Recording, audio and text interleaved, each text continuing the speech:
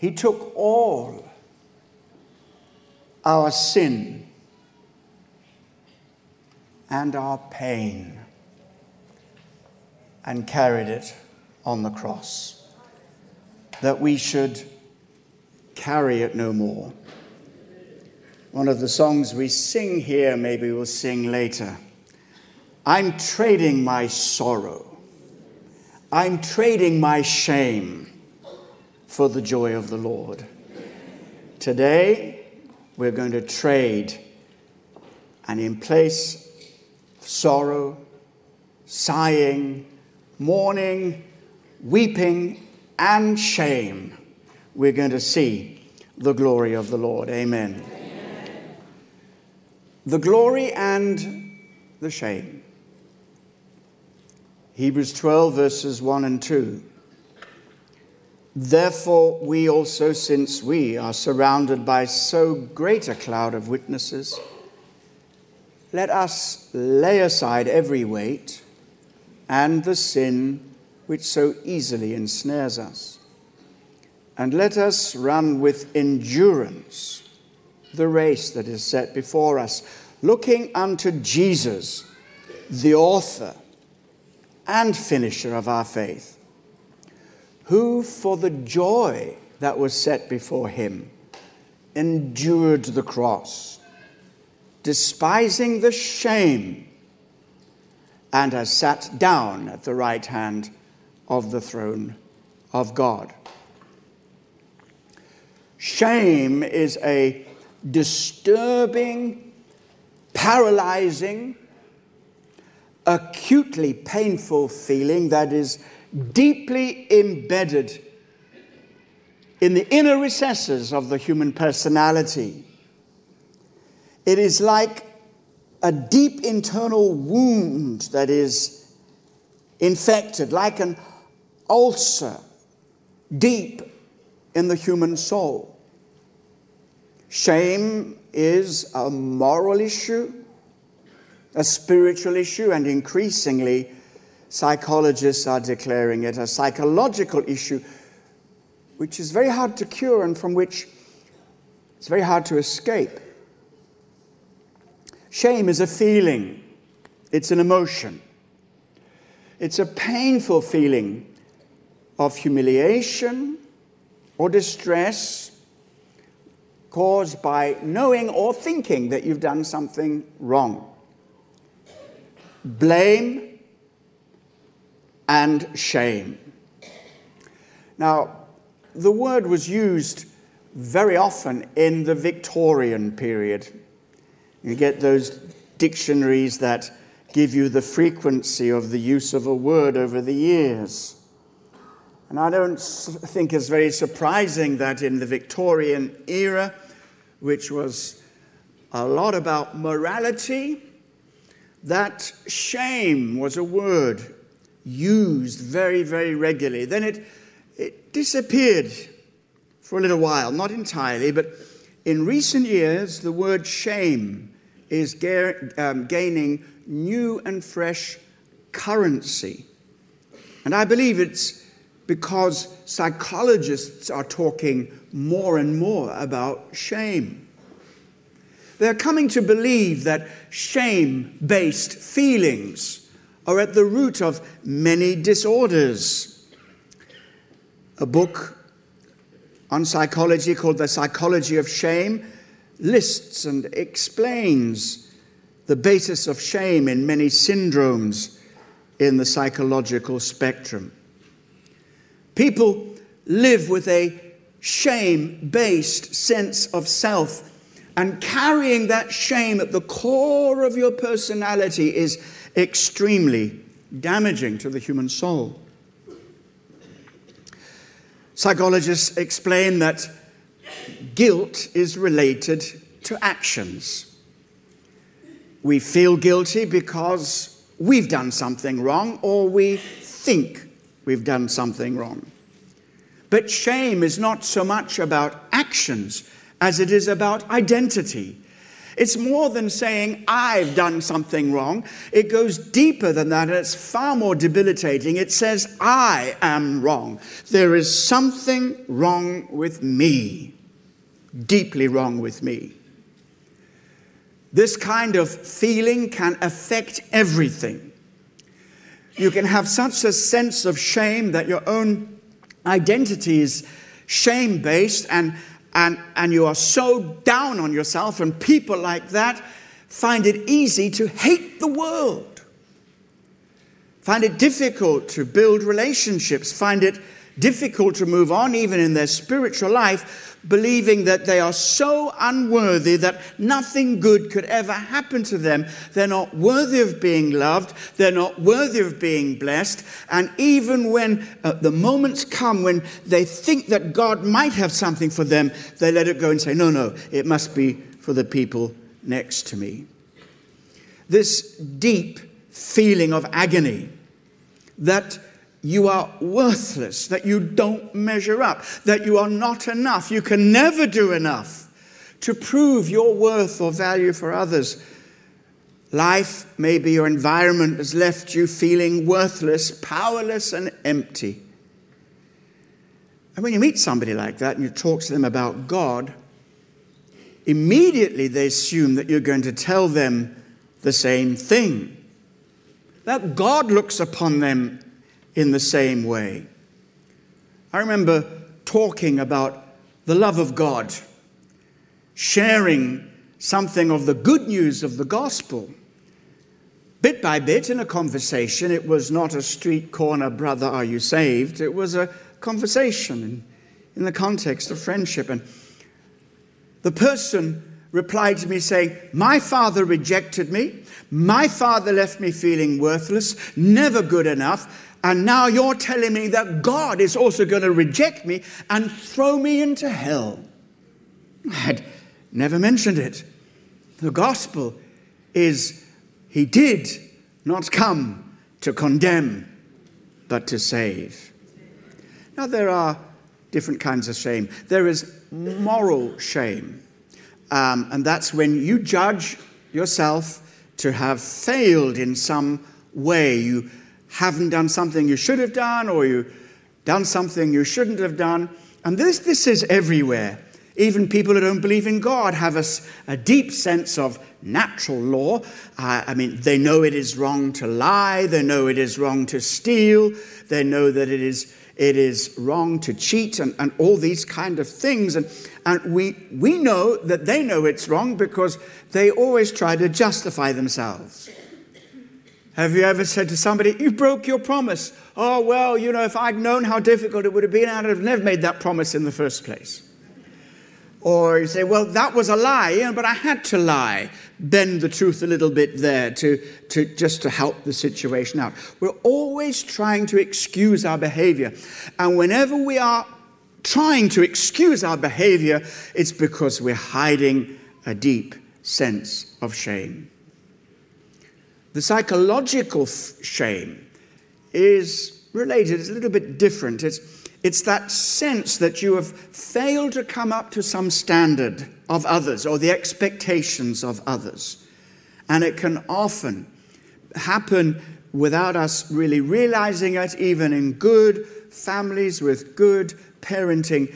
It is so easy to miscommunicate and allow your children to think that they are not good enough.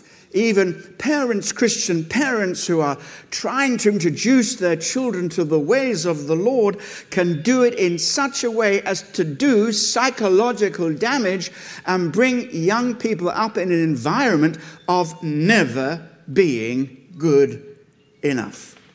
Comparing siblings, or trying to encourage children in education or at sport, we can communicate that unless they fulfill our expectations, they have no validity in themselves, no real worth in themselves. It is a delicate balance, but it's a real experience for many people. Maybe you today relate to that and say, you know what? I feel that way. Many, many people struggle with this problem of shame. But we haven't even begun yet to describe the real problem, because the real problem goes deeper than any psychological wound. The Bible says that the heart is deceitful and desperately wicked. When we talk about our relationship with God, the Bible makes it clear it is an absolute blanket statement. Romans 3 verse 23, all have sinned and fall short of the glory of God. We have shame on the one side and the glory of God on the other. We are sinners by nature. We are born in sin, and there is that sinful nature in every human being, naturally speaking. But of course, God comes and deals with it. That's the good news. So we are sinners by nature. We sin by our choice. We sin in word. We sin in thought. We sin in deed. And all the while, it's not just what we do, it's what we fail to do. Fall short of the standard that brings God glory. This absolute, pure, authoritative standard of God, based on his absolute perfection, holiness, and moral nature, his righteousness. So we have failed objectively. All have sinned, and I'm not so sure that people are wandering around Notting Hill Gate or wherever they are today saying, you know what, I'm a sinner. They're not necessarily conscious that even God exists, or that they have failed him in any way, and would resent the suggestion and say you're being negative and judgmental. But the fact is that all have sinned, whether they feel it or not. Guilty, objectively guilty. But many also carry that deep sense of subjective guilt. They feel it. They feel it.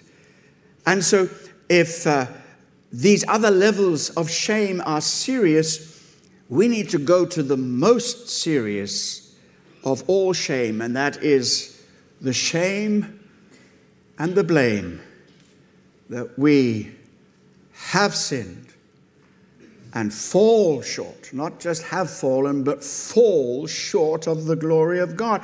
Now, I said all of that to say this. That need of blame and shame, in the objective sense, in the subjective sense, in any sense you like to put forward today, is exactly what the gospel addresses and the good news of Jesus Christ deals with. And it's all about what happened at the cross. Derek Prince had a teaching, is with Jesus now, it's in print, The Exchange at the Cross. He was here in the church teaching about it. And if you remember, one of the first aspects of the exchange was that Jesus took our sin that we might experience his righteousness. Derek Prince would say, he was made sin with my sinfulness, that I might be made righteous with his righteousness. So Jesus took upon himself what was due to us so that we could freely receive what was due to him by faith. So today, if you don't know Jesus Christ and you recognize that you have sinned and that you have fallen short of the glory of God, the good news is you don't have to bear it anymore. Jesus was made sin with your sinfulness, that you might be forgiven, that you might be set free, and that you might be made the very righteousness of God in Jesus Christ. Now that's worth a hallelujah or two in the house of God today. And then another aspect of the exchange is what I'm focusing on today. Jesus took my shame that I might receive his glory. Would you say that with me today? Jesus took my shame that I might receive his glory. And let this minister to you today. This is more than me declaring as best as I can Bible truths and Bible facts. I believe with all my heart that God wants to set some of you free today in a way you have never been free before. Wondering what it is that makes it so difficult to make progress and to stay the course. What makes it so difficult to feel that God loves you, although in your mind you say, I know he does, but in my heart I don't experience it. What makes you feel so frequently that you want to pull back and maybe even tone down your spiritual life, or maybe even leave it on side and have a spiritual holiday? What makes it the case? See, when the writer is writing to the Hebrews, he's dealing with a very discouraged people. He's dealing with people who are at the point of pulling back, at the point of giving up altogether. And he says, consider Jesus. Remember Jesus. He endured. And that endurance you can learn from. And he gives a big key to how we can be released and endure and continue with joy in the Lord by him teaching that Jesus took away our shame. Amen and amen. Think about it for a moment. Think of the shame of the cross. We can focus, and we try to do so, and I think it is good, when we think about the physical sufferings of Jesus on the cross. And at that level, it was the most agonizing, cruel, torturous deaths, certainly of that period in history, probably in all history.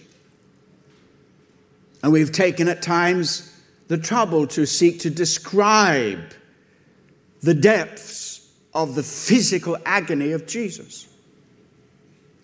But we all know that there are lots of different kinds of pain, and many would agree that emotional pain is the hardest to bear.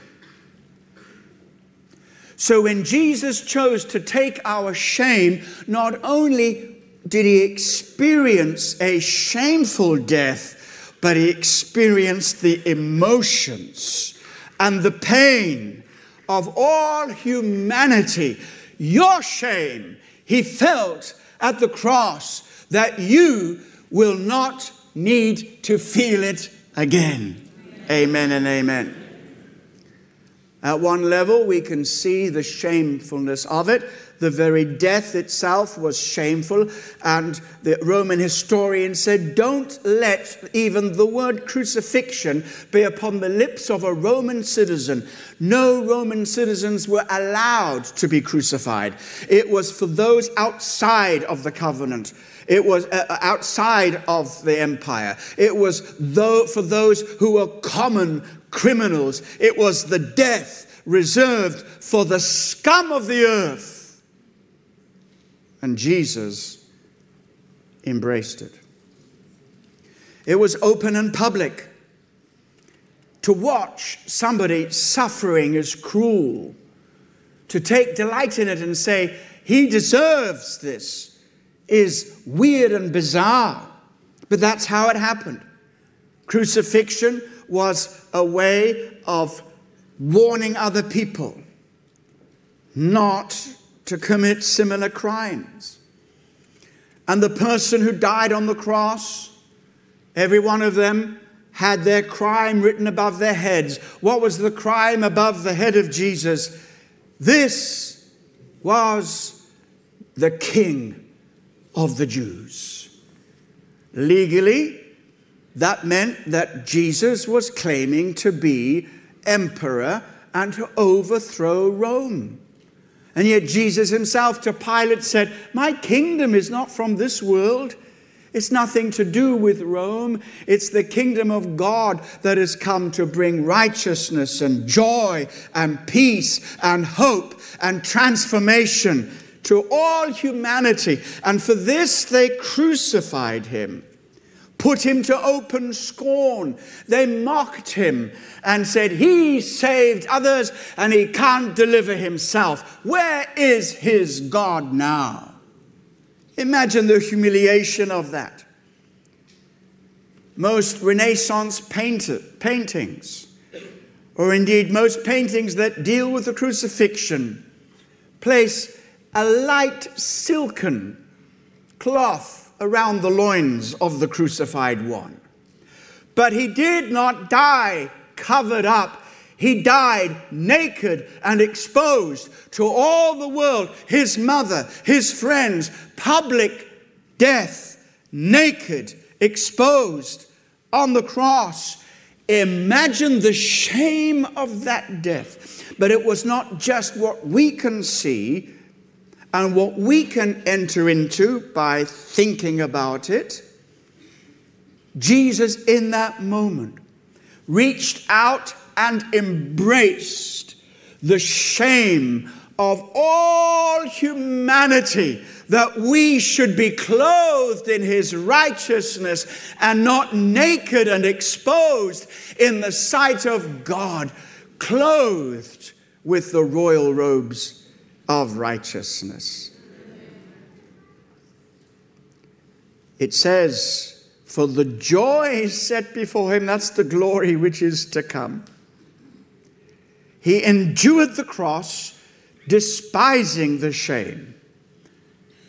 What does it mean? He despised the shame. It means literally to think against it, to have no regard to it, not to take it into account, to pay no attention to it, but rather to embrace it. Why? Because it was part of the package. To submit to the cross meant that would be part of it. Yes, but more. He took it upon himself that you and I might be free from it, that we would never, ever have to walk in shame ever again, because we are washed, we are cleansed, and there's no blame and no shame through the blood of Jesus Christ.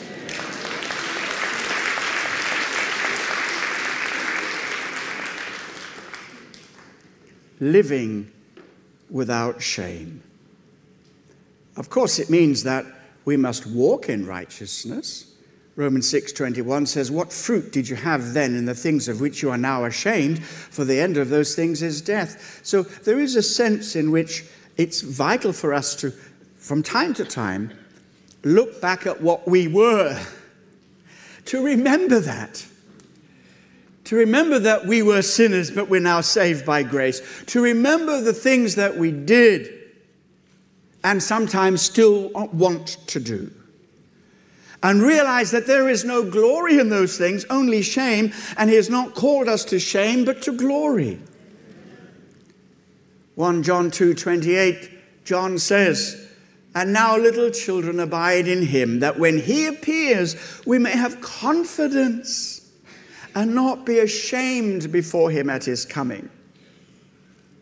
In other words, we are to walk in his glory, and thank God that though we still daily fall short of all that he would like us to be and wants us to be, we don't walk in shame. We come quickly and say, Jesus, I thank you for the washing and the cleansing of the blood of Jesus Christ. I thank you that I'm not saved by my righteousness, but by your righteousness, which can never spoil or fade.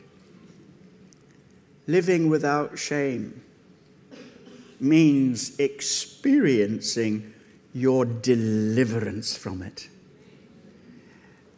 Of course, we uphold the standard. You see, there are a lot of people in the world who don't overtly suffer from shame because they don't think they've done anything wrong. The word sin is missing from our modern vocabulary. It is very much a Christian part of the Christian vocabulary. We're not ashamed to talk about sin because we have the answer to it.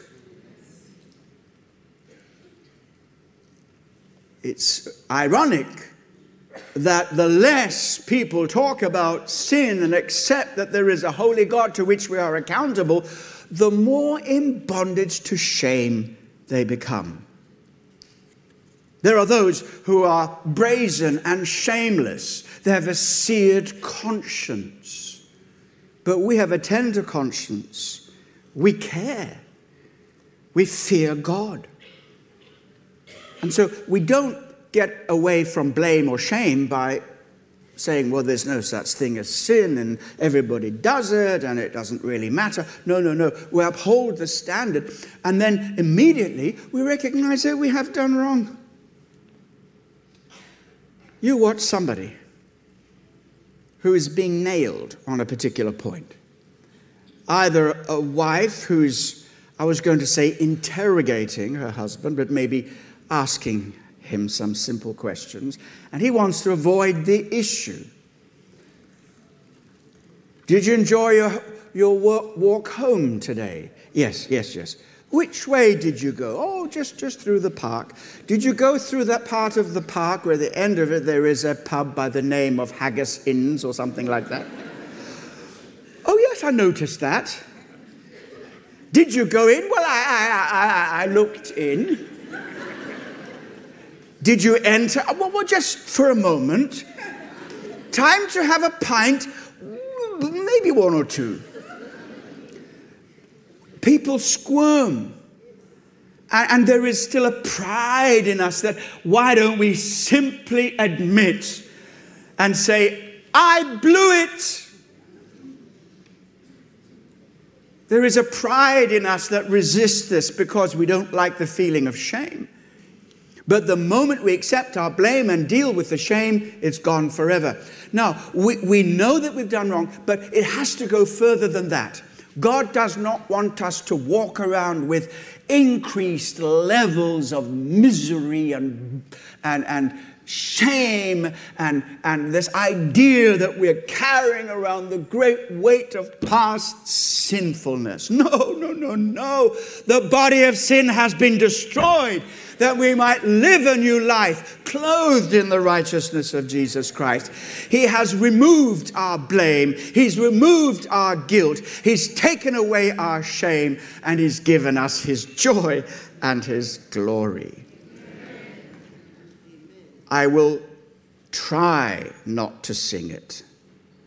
But every time I've made this point, I've given in and tried to sing it. But there was a song that we used to sing. Thou art worthy. Thou art worthy. Thou art worthy, O Lord. Do you remember the song?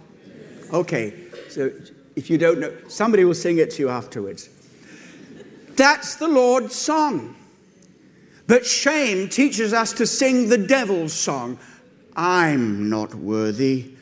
And Ellie sang, I'm not worthy, O Lord. That's not God's song. That's the devil's song. He wants you to beat yourself up over every little thing that you've done wrong, the big things you've done wrong, and nothing that you've done wrong. He still wants to beat you up. Learn to sing the Lord's song. It's the song of the saved. It's the song of the redeemed. Thou art worthy, O Lord, to receive honor and riches and power and wealth. You are worthy. And my unworthiness is lost in the infinite ocean of the worthiness of Jesus Christ. Amen and amen. He's taken away your shame, my shame, and set us on our feet set us on the path towards his glory. Now, shame has body language. If you're walking in shame, you tend to hunch your shoulders. You tend to drop your face. You can't look people in the eye. You're walking in shame. God wants that shame out, and he wants a confidence to come. Not an arrogance, but a confidence. Where you don't live in a shame-based self. You don't embrace a shame identity. You embrace a forgiven identity. You embrace a confidence before God. And that also has body language. Where you're not arrogantly strutting around. Look at me, how amazing I am. No, I am free. I'm forgiven. I'm delivered. I'm at peace. I'm walking in the joy of the Lord. Amen and amen and amen.